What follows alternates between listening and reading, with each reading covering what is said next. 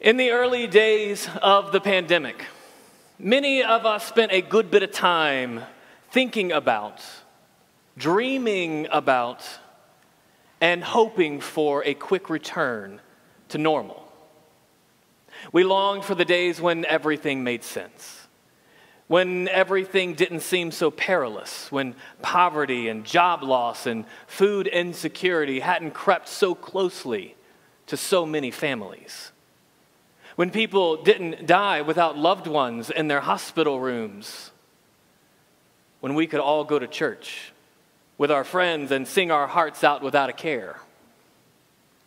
See, when tragedy on a scale like we're experiencing unfolds, many of us, myself included, usually have enough resources to keep the worst of it at bay. To perhaps be unnerved by it, but also largely untouched by it. While it's upsetting, it's pretty much vicarious. But during the pandemic, this unsettling uncertainty and tragic suffering have come closer to many of us than it ever has, sometimes to our very doorsteps. And we feel this hardship and this struggle in a way we never have. And so, understandably, we just want things to be normal again. But as the weeks and the months have ticked by, and as we've settled in and tried to adapt to a world where COVID-19 is another deadly and dangerous part of living on earth, and especially as suggestions of a second stay-at-home order loom in our state, you might have found another question creeping in the back of your mind, one that you scarcely dare to whisper aloud. Not when will it be normal again, but what if normal as we knew it isn't coming back, or at least not for a lot longer than we initially thought? And for me, that question has led to an even bigger question, maybe a more philosophical question, one that asks me to reimagine how I think about our world entirely. What if my normal wasn't actually normal to begin with? It's a question that's been on my mind, particularly this week, as I've reflected on our curious gospel passage for today, because frankly, none of what Jesus tells his disciples to expect as normal when he sends them out into the world is anywhere near the realm of normal to me. Think about it for a minute. Does Jesus' description of the life of a disciple strike you as how we typically think of everyday life as followers of Christ? When we pattern ourselves off our Lord, how often do we envision ourselves being like doves and snakes, or helpless lambs in the midst of ravenous wolves?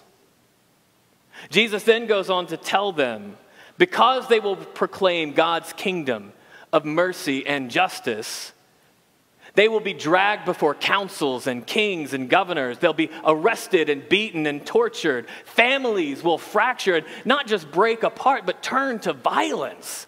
Child will rise up against parent and have them executed, it says. They will have to flee towns to avoid persecution, all because of Jesus. This passage gets really dark really quickly. Does any of that strike you as normal? Of course not. I hope not. It's not even attractive. When presented with this mission, most of us, probably myself included, would probably say thanks, but no thanks. Because not only is this awful, horrifying stuff going to happen to the disciples, Jesus tells them they can't take anything with them. No extra clothes, no food, no money, nothing. They have to be completely dependent on the generosity of others in the midst of perhaps the most brutal situation they would ever face. I mean, if Jesus is trying to sell the disciples on this mission, or even encourage them to do it, he seems to have an odd way of going about it, because none of it is normal to most of us. but maybe for some people it is. I wonder how this passage sounds to those for whom even today, this kind of horrifying, brutal oppression aren't far off fictions, but everyday realities. For someone who has experienced abuse, who has had to flee persecution to find safe harbor, who has been beaten and arrested or tortured for speaking the truth, for standing up for what they believe, or simply for who they are, whether it's their religion, their nationality, or the color of their skin.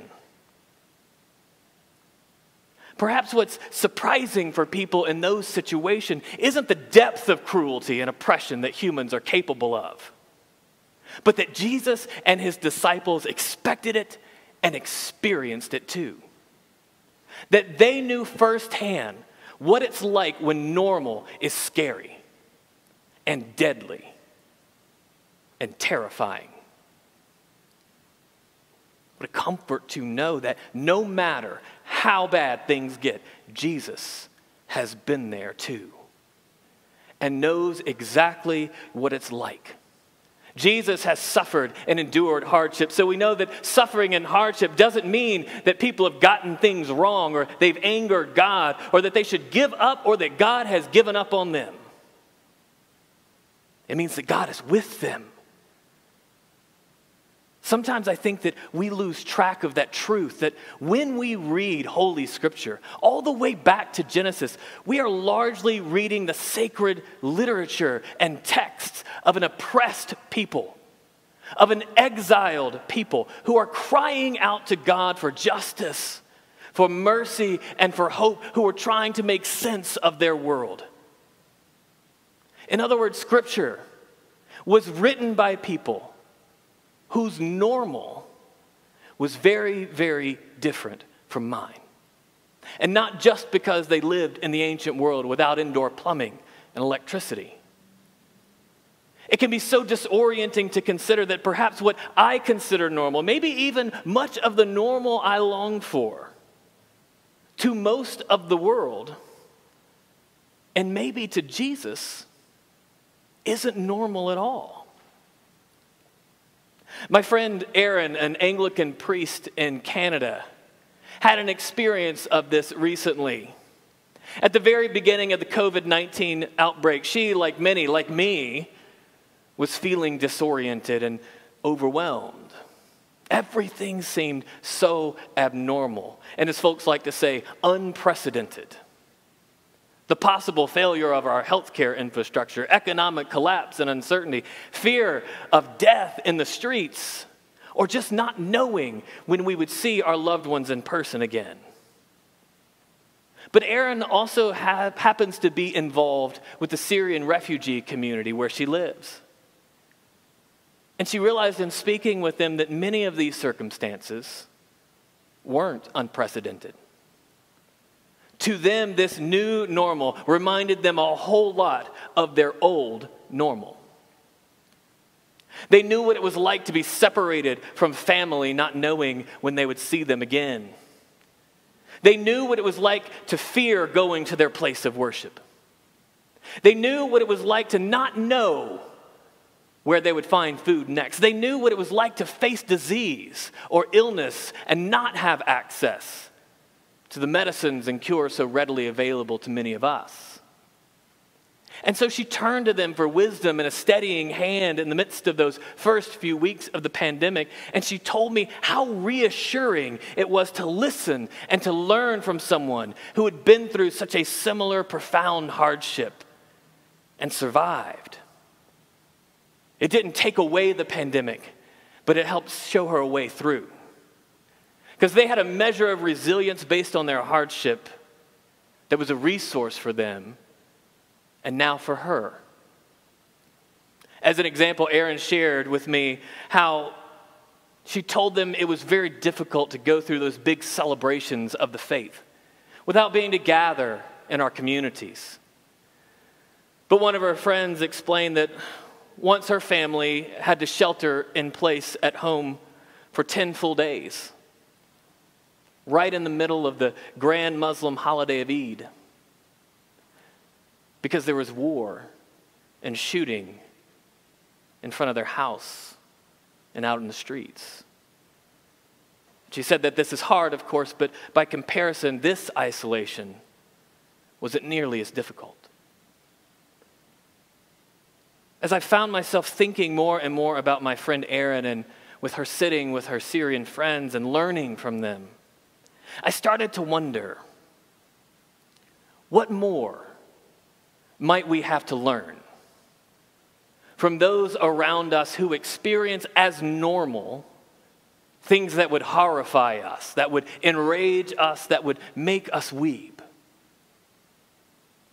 Right now, I wonder if we have that very chance, as many of us have recently begun to recognize or be awakened to what our black siblings in this country experience on a daily basis.